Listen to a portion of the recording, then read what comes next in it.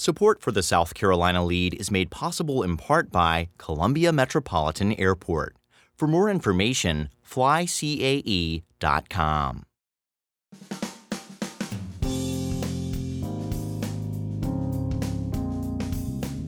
Hello and welcome to the South Carolina Lead. I'm your host, Gavin Jackson, and this episode was recorded on January 7th, 2021 from South Carolina Public Radio Studios here in Columbia. Just so you know, some of the information in this podcast may have changed by the time you've heard it. This episode features a look at what President Joe Biden had to say about the first anniversary of January 6th, as well as what members of the South Carolina delegation did and did not say. And we get a curtain raiser on the upcoming legislative session with two State House reporters. In business, we have data. There's data on December unemployment and increasing mortgage rates. And in health, we hear from federal officials about Omicron, boosters, and more. And DHEC has the latest on testing and how the current flu season is shaping up. It's not good. Additionally, we want to hear your stories, so we set up a voicemail box to hear from y'all about your life during these uncertain times. We certainly want to hear from you, so that's why we want you to call. Leave us a 1 to 3 minute long voicemail at 803-563-7169. If you're listening on your phone or your smart speaker, just call or tell Alexa to do it. I think you could probably tell her to do that. And let us know what's going on in your world. We want to hear from you. Things are crazy right now with cases, obviously. You've been watching the news and listening to the podcast. Pretty much everyone I know seems to have been getting hit by this, even though they've been pretty cautious. So let us know your stories. We're all in this together. No one's going to blame you for catching COVID. Let us know what's up at 803-563-7169. And now for the latest in South Carolina. Currently, the spread of COVID-19 is widespread, ongoing, and not contained, according to data from the Department of Health and Environmental Control. There have been 14,746 total deaths, and currently there are 1,048,852 total cases being reported in all 46 counties as of January 7th at 4 p.m. Our current percent positive is 29.3%. There are 1,501 patients currently hospitalized with COVID-19. That's up 59% from last week. 275 patients are in intensive care, and 132 are on ventilators. And right now, 52.1% of all eligible South Carolinians are fully vaccinated.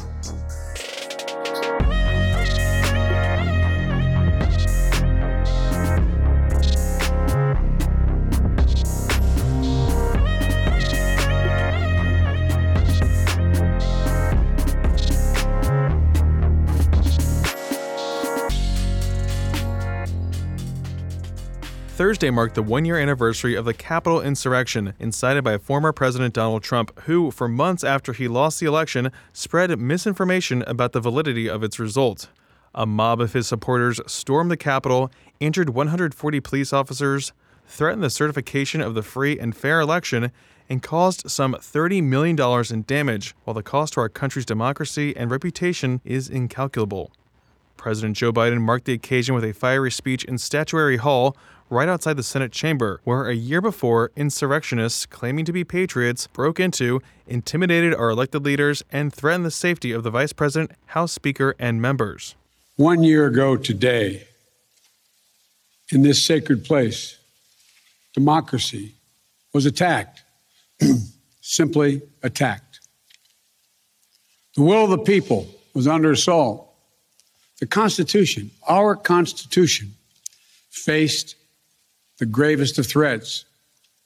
Outnumbered in the face of the brutal attack, the Capitol Police, the D.C. Metropolitan Police Department, the National Guard, and other brave law enforcement officials saved the rule of law. Our democracy held. We, the people, endured. We, the people, prevailed. For the first time in our history, a president had not just lost an election, he tried to prevent the peaceful transfer of power as a violent mob breached the Capitol. But they failed. They failed. And on this day of remembrance, we must make sure that such attack never happens again. Biden said the insurrection was a culmination of months of lies created and spread by Trump from the highest office in the nation, putting power over principle and a bruised ego over a peaceful transfer of power. Just an example, John Eastman, a conservative lawyer working with Trump's legal team, prepared a 2-page memo called the January 6th Scenario, which outlined how then Vice President Mike Pence could throw out the 2020 results. He didn't. We didn't see a former president who had just rallied the mob to attack, sitting in the private dining room off the Oval Office in the White House, watching it all on television and doing nothing for hours as police were assaulted, lives at risk, the nation's capital under siege. This wasn't a group of tourists. This was an armed insurrection. They weren't looking to uphold the will of the people. They were looking to deny the will of the people. They weren't looking to uphold a free and fair election. They were looking to overturn one. They were looking to save the cause of America. They were looking to subvert the Constitution. This isn't about being bogged down in the past. It's about making sure the past isn't buried. That's the only way forward. That's what great nations do. They don't bury the truth. They face up to it.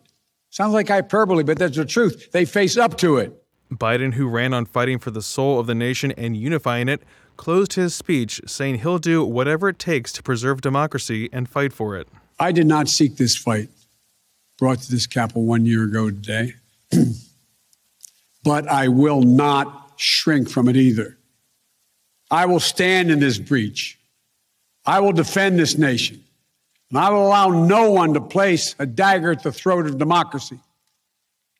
We will make sure the will of the people is heard, that the ballot prevails, not violence, that authority in this nation will always be peacefully transferred.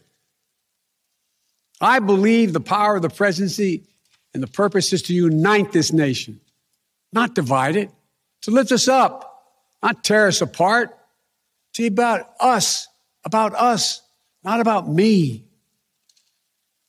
Deep in the heart of America burns a flame, lit almost 250 years ago, of liberty, freedom, and equality. This is not a land of kings or dictators or autocrats. We're a nation of laws, of order, not chaos, of peace, not violence. Here in America, the people rule through the ballot, and their will prevails. So let us remember, together, we're one nation, under God, indivisible. Former President Trump made several statements during the week, including on Friday, saying in part, quote, "The people see right through that sham. They see a cynical politician who ran for office promising unity, who is now doing the most divisive thing possible, slandering his political opponents as domestic terrorists, just like insecure dictators do in communist countries," quote. Now, it's worth noting that even Republicans like Senator Lindsey Graham have called the insurrectionists domestic terrorists. On Thursday, Graham continued his condemnation of the attack, but said Biden's speech was an effort to resurrect a failed presidency more than marking the anniversary. Congressman Jim Clyburn said it was, quote, "a day of discredit and disgrace and a test to see if this generation rises to the occasion and protects the integrity of this democracy," quote. Republican Tom Rice, who, as a little refresher, on last January 6 voted to decertify election results, which he now regrets, also voted to impeach Trump later that month. Now, Rice said Thursday that Trump's actions and inactions that day were reprehensible and that it continues to live in American history as the day we nearly lost the country our founders fought for and left for us to preserve. 3rd Congressional District Republican Representative Jeff Duncan tweeted, "The usual suspects in the media are going to praise Biden's partisan speech, but they're also going to ignore basic facts because the truth won't fit the narrative. Joe Biden hasn't united America, he's breaking it with his policies."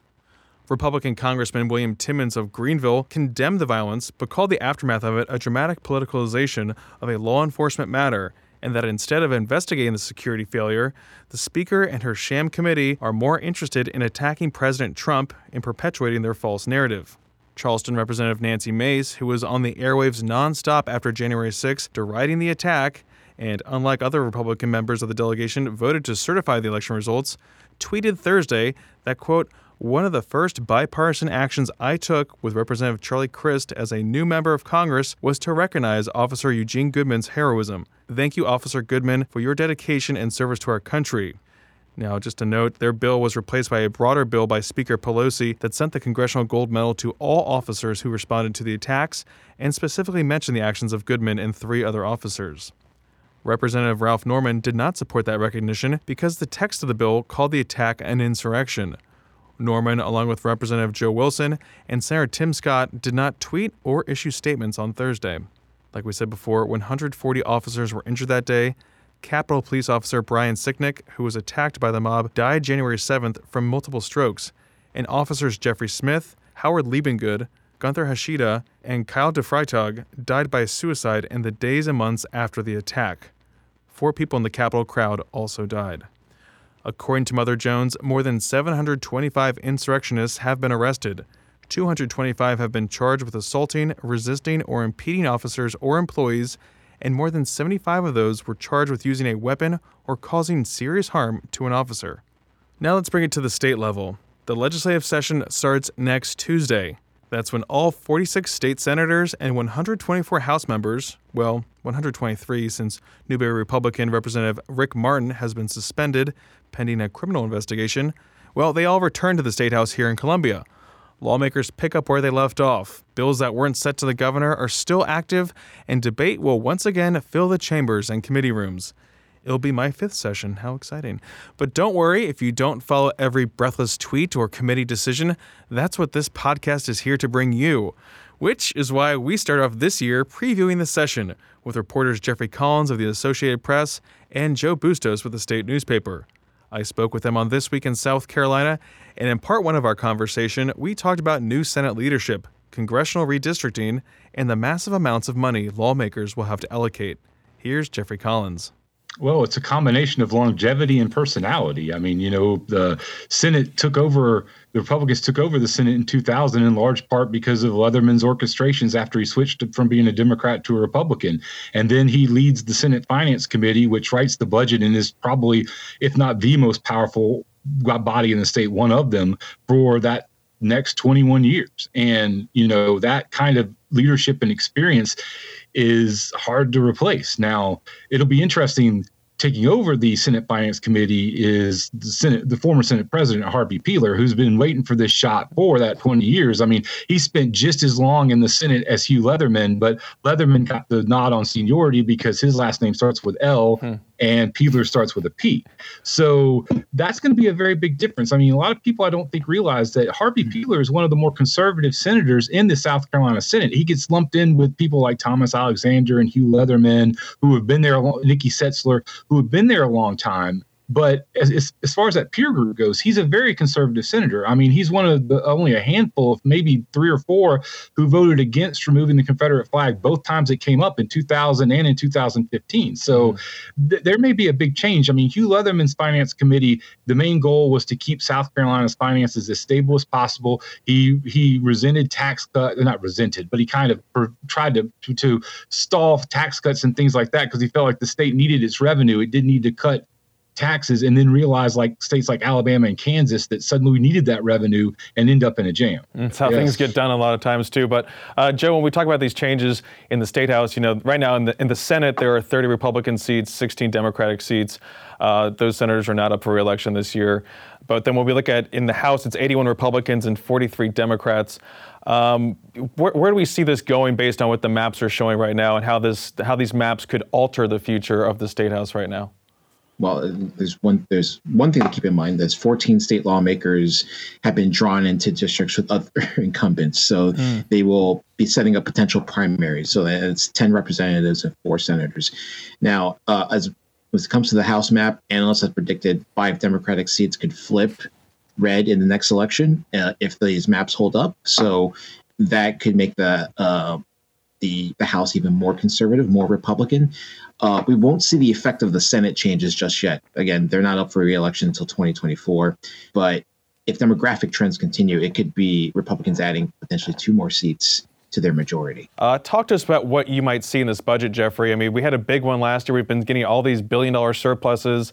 Tell us about some of the funding that's already in place that they're expecting to use to craft these budgets when they get back next week going forward, and what you expect to see some priorities be. Hey, the letter is B and the word is billions. There's going to be billions of dollars out there, not only in COVID relief funding, but also in money left over that the state didn't spend because it was very careful during the COVID-19 pandemic to not spend a lot just in case the economy ended up doing worse than what ended up happening. Mm-hmm. So it's going to be like one of those machines where people are just grabbing cash. I mean, state agencies, if this is your shot, yesterday I was listening to the DHEC board meeting and they're going to ask for a new lab. They want a new new lab to screen for infectious diseases and everything. You're going to have corrections asking for a lot more money to further improve security. I mean, roads are going to be humongous. I mean, I think you'll see a massive influx of money into the roads. I mean, South Carolina added 500,000 people over the past 10 years. Did it add enough capacity in the roads to be able to keep up with that growth? Probably not. Mm-hmm. So this is an opportunity to spend money on expanding highways, adding new roads, and that kind of thing. I mean, there's going to be a lot of requests, probably a lot more than can be done. So as my old friend Jim Davenport used to say, the big debate in the Senate and the House is when you have a lot of money as opposed to a little. More money, more problems. Yeah. And on the way out, let's think of our airports, especially Columbia Metropolitan. And this is not because we have a new sponsor, but just a little tidbit. $32 million is coming to 46 airports in our state, courtesy of the Infrastructure Investment and Jobs Act. Congressman Clyburn, the only South Carolina House member to support the bipartisan infrastructure bill, said the funding can be used for a multitude of issues. Senator Lindsey Graham backed the $1 trillion bill in the Senate, but Senator Tim Scott did not.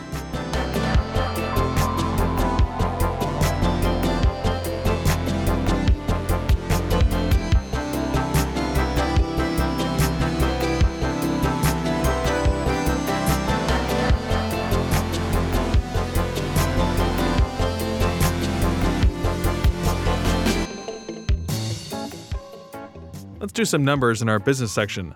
The Bureau of Labor Statistics reports that employers added 199,000 jobs in December, well below economists' expectations of 450,000, and also below the 249,000 that were added in November. The unemployment rate did budge down to 3.9%, and average hourly earnings rose by 0.6% month over month, or 4.7% for the year. So that's good news right there for those people making that hourly wage, going up by 4.7%. Now, those low job numbers clash with the 807,000 jobs added in December, according to ADP.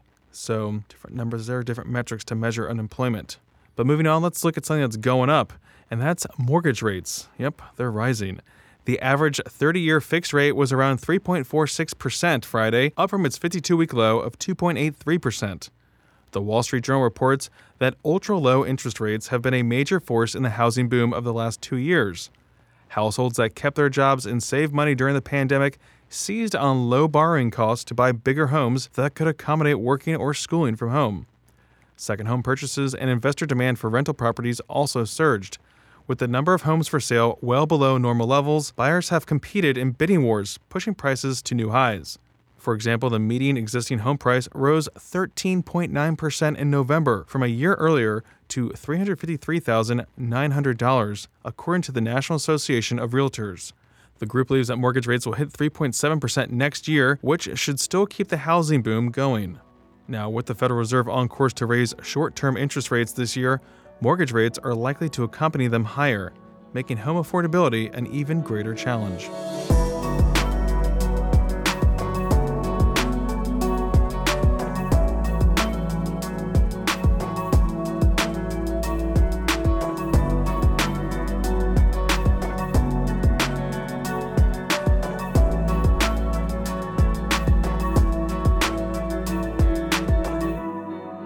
This week, state epidemiologist Dr. Linda Bell told reporters that hospitalization rates are going up and that people experiencing mild symptoms should not be going to emergency rooms, which are getting overwhelmed. Bell also provided an update on the testing situation facing the state and reiterated when people should get tested.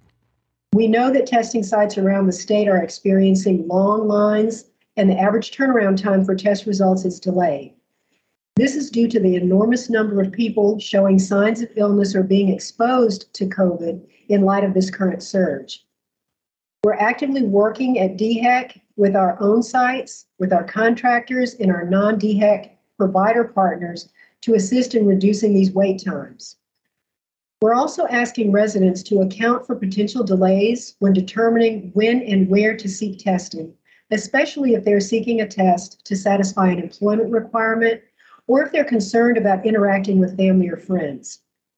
The current recommendations for who should get tested includes people with COVID symptoms, regardless of their vaccination status, unvaccinated people who were a close contact to someone with COVID.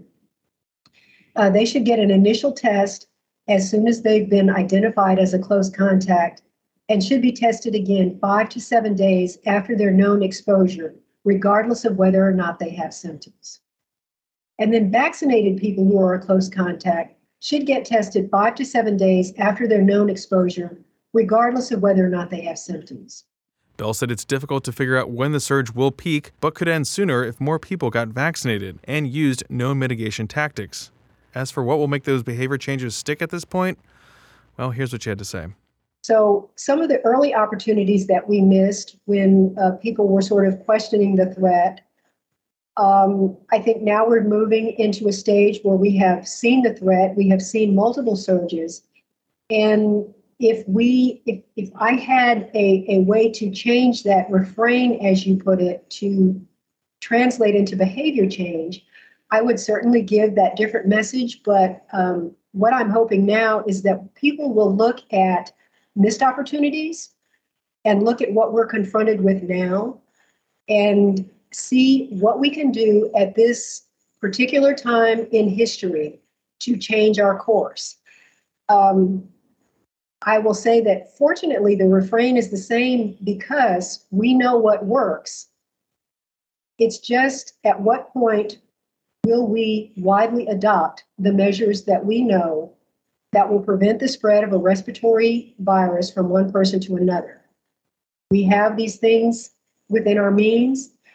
I don't have an answer to the question of how we can make the change that is available to us. I thank you for asking it, and I hope that people will be concerned about the disruption of society, all the things that we've discussed, hospitalizations and deaths. And if they have not yet done that, will ultimately make a decision to help us out of this. Now let's stick with DHEC, but move from COVID to the flu. The flu is also widespread in South Carolina. Though confirmed cases have declined from our recent peak 2 weeks ago, the number of influenza-like visits to providers continues to climb. Historically, these rates will taper a bit and then spike again in a few weeks. So far, there have been 5,477 lab-confirmed flu cases, which blows out the 1,400 confirmed cases we saw in the 2019 season at this point. As we know, basically no one got the flu in 2020. Now, out of those 5,477 lab-confirmed flu cases, we've seen so far 57 have a co-infection with COVID. Now, despite the high number of cases, hospitalizations and deaths are much lower than the 2019 season, with only 2 flu deaths to date. Medical professionals recommend that you keep washing those hands, you little grubby monsters. Cover those coughs and sneezes. Seriously, just do it. It's disgusting. And mask up. Stay home and away from me if you're sick. LEAD recommends using your sick leave. If your job doesn't pay for that, well, it's time to join the Great Resignation and get a job where your health is valued. Let's go from the state level to the federal level, with federal health officials estimating that 95% of cases in the country right now are Omicron, with the remaining 5% being Delta. This week, CDC Director Dr. Rochelle Walensky approved a shortened time frame for both Pfizer and Moderna recipients to get boosters, from 6 months since their last shot to 5 months.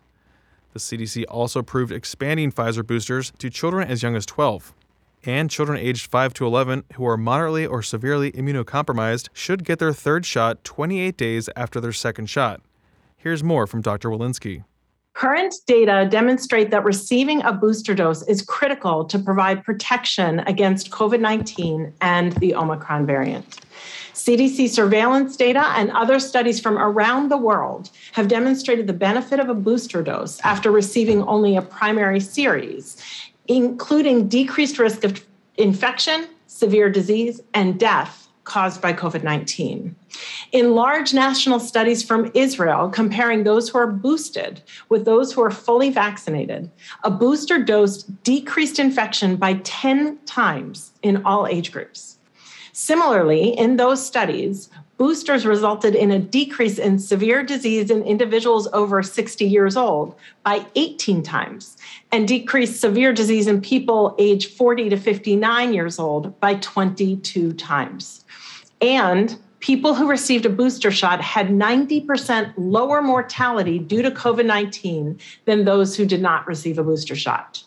While these studies were done when Delta was the dominant variant in Israel, we expect to see a similar trend of increased protection over those who are boosted with Omicron. The nation's top infectious disease expert, Dr. Anthony Fauci, outlined preliminary research that finds Omicron to be less severe for folks, including children. But there is still a big caveat. If you look at data from the United Kingdom from 3 separate sources, the UK Security Agency, the University of Edinburgh at Scotland, and Imperial College. Each of these show that in various parameters of disease severity, Omicron appears to be less than Delta.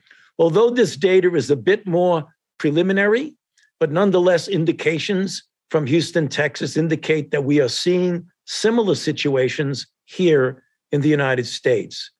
But the big caveat is we should not be complacent, since the increased transmissibility of Omicron might be overridden by the sheer volume of the number of cases that may be of reduced severity, but could still stress our hospital system, because a certain proportion of a large volume of cases, no matter what, are going to be severe. So don't take this as a signal that we can pull back from the recommendations that you just heard from Dr. Walensky about the need for vaccination, for boostering, for wearing masks, and all the other CDC recommendations. Remember when Ohio, the great state, the Buckeye State, gave lottery tickets to folks to incentivize them to get the COVID vaccine? Do you think that made a difference in turning people out to get vaxxed? Think about it. Answer right now by yourself. You feeling lucky? You think you know the answer to this? Well, it did not make a difference, according to Boston University Medical School researchers. You were right, or you were wrong. Previous BUSM research found that Ohio's lottery system to incentivize vaccination was not associated with increased vaccinations. Now, a new study from the same researchers found the same results despite expanding their data to include 15 additional states. So I guess lottery tickets just aren't good enough. Guess we'll just settle for lessening the severity of the disease and staying alive instead.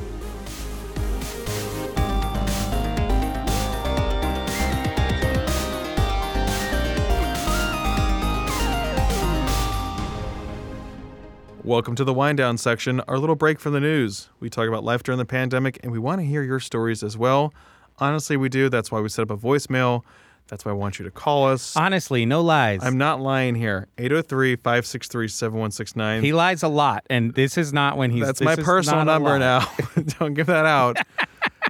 We might need to change the greeting on that, but it's still kind of fun. It's like a little mini time capsule. You know? I think we should have people call in and hear the greeting, and if you really hate it, you let us know. Greeting. And if we get enough people to say that they hate it, I will change it. But just know that it is a pain. Yeah. It's annoying. But also, I don't want to ruin it for the... What? I don't want to ruin what it is for people that haven't called.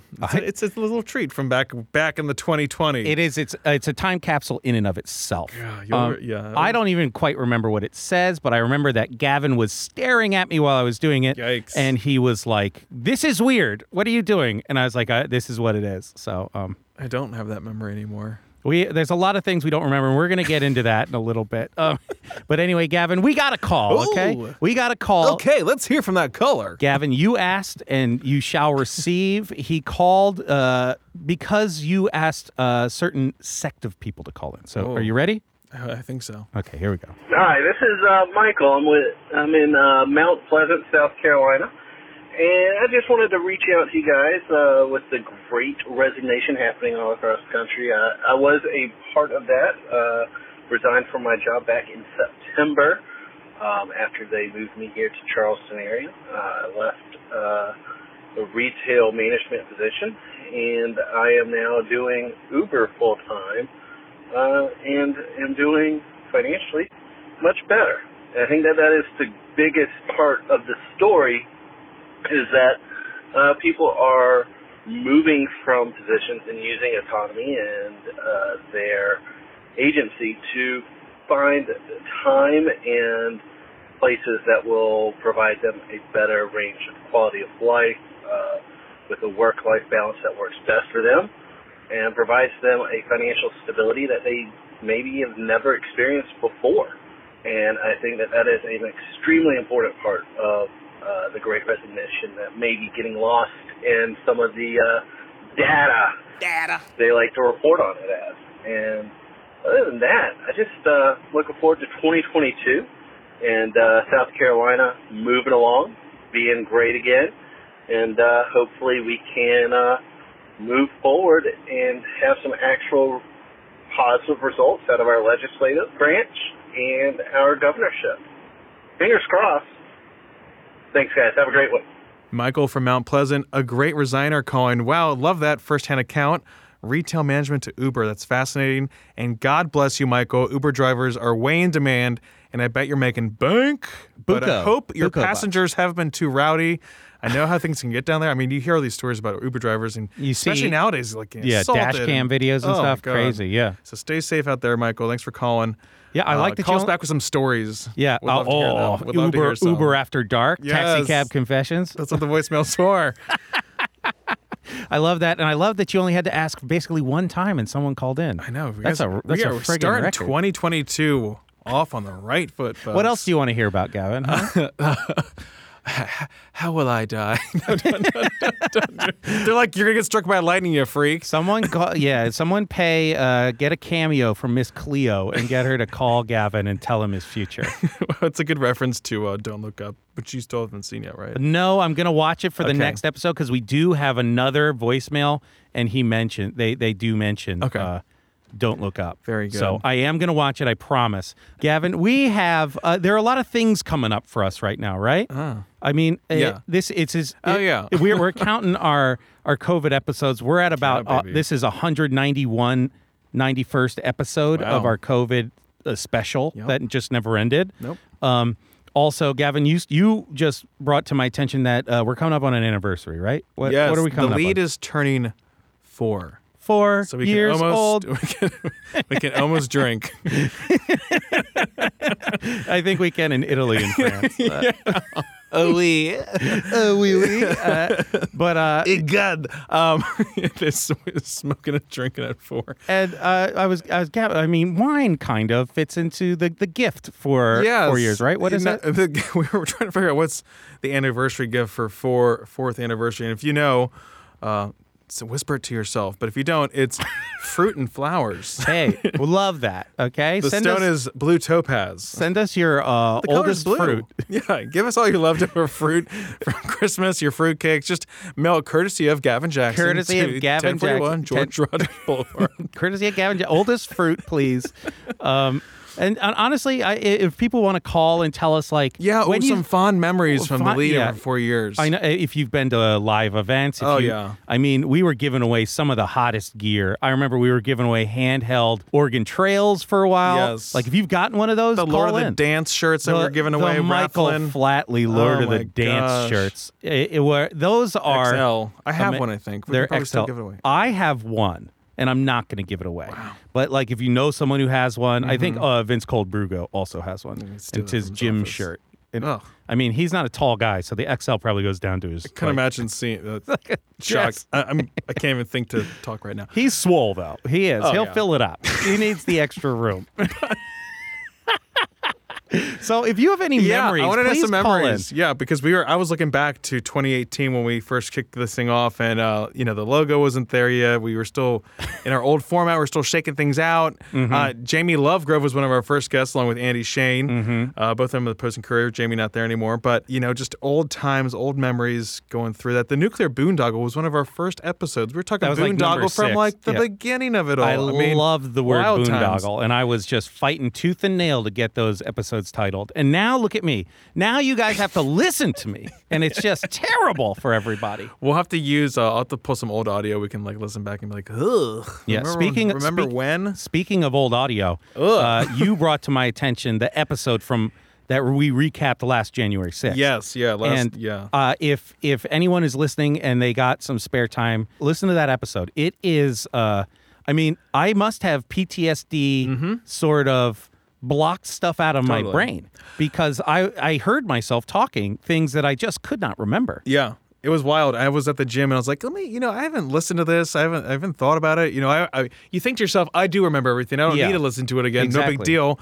You've been seeing the different stories come out, but when you listen to it and you talk about things like worried about the nuclear launch codes being compromised at some point, or just, Jim Clyburn talking about how he was evacuated from the Capitol and how he was going to go home at first, but then move to an undisclosed location, secret bunkers, with the leadership there, and there's a lot of fighting between the Republicans screaming and the at each other. You're just like, oh my gosh, like I forgot about these details. And then our wind down was super interesting too because it's like a journal, like, right? Like if you're good at journaling things, which I'm not because the writing down is always a little tedious, but when we record it, it's a nice little time capsule that we get to go back to and listen to. And yeah, you do realize that, this was like our 9/11 because that's what we talked about.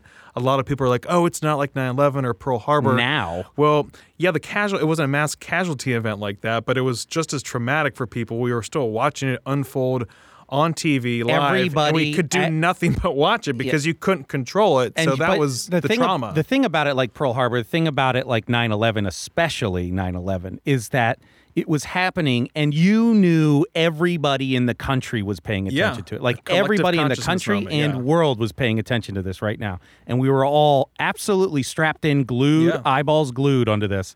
And I remember listening back to it, I forgot the how wound up I was. Yeah. From just flipping from MSNBC to CNN to Fox News and just seeing how everyone is covering it. Yeah, and like you said, you were just reacting. You're constantly reacting. And I'm Twitter and I'm texting and like you don't sleep. Yeah, you go home and like you finish watching TV after that. And you just like still moving. But I listening back, it really reminded me how much of a calming force and adults in the room. PBS and Judy's coverage. Yes. And Lisa Desjardins. Lisa Desjardins, yeah. I mean, she got a couple of awards for that because she was just in the thick of it, reporting, live streaming from her camera, and you're just like, how is she doing this calm, cool, and collective? Like I was saying back then, that's what you want in reporters in these crisis situations because you're already freaking out enough. I don't need you to be like breathless on top of that. Exactly. Tell me the news. Tell me what's happening, what you're seeing and hearing, and that was another good thing too, is to listen back and to remember those things because now everyone keeps trying to change things and trying to tell me that, someone's pissing on your leg and you're telling me it's raining. It's not. I know what I saw. I remember how I felt. Exactly.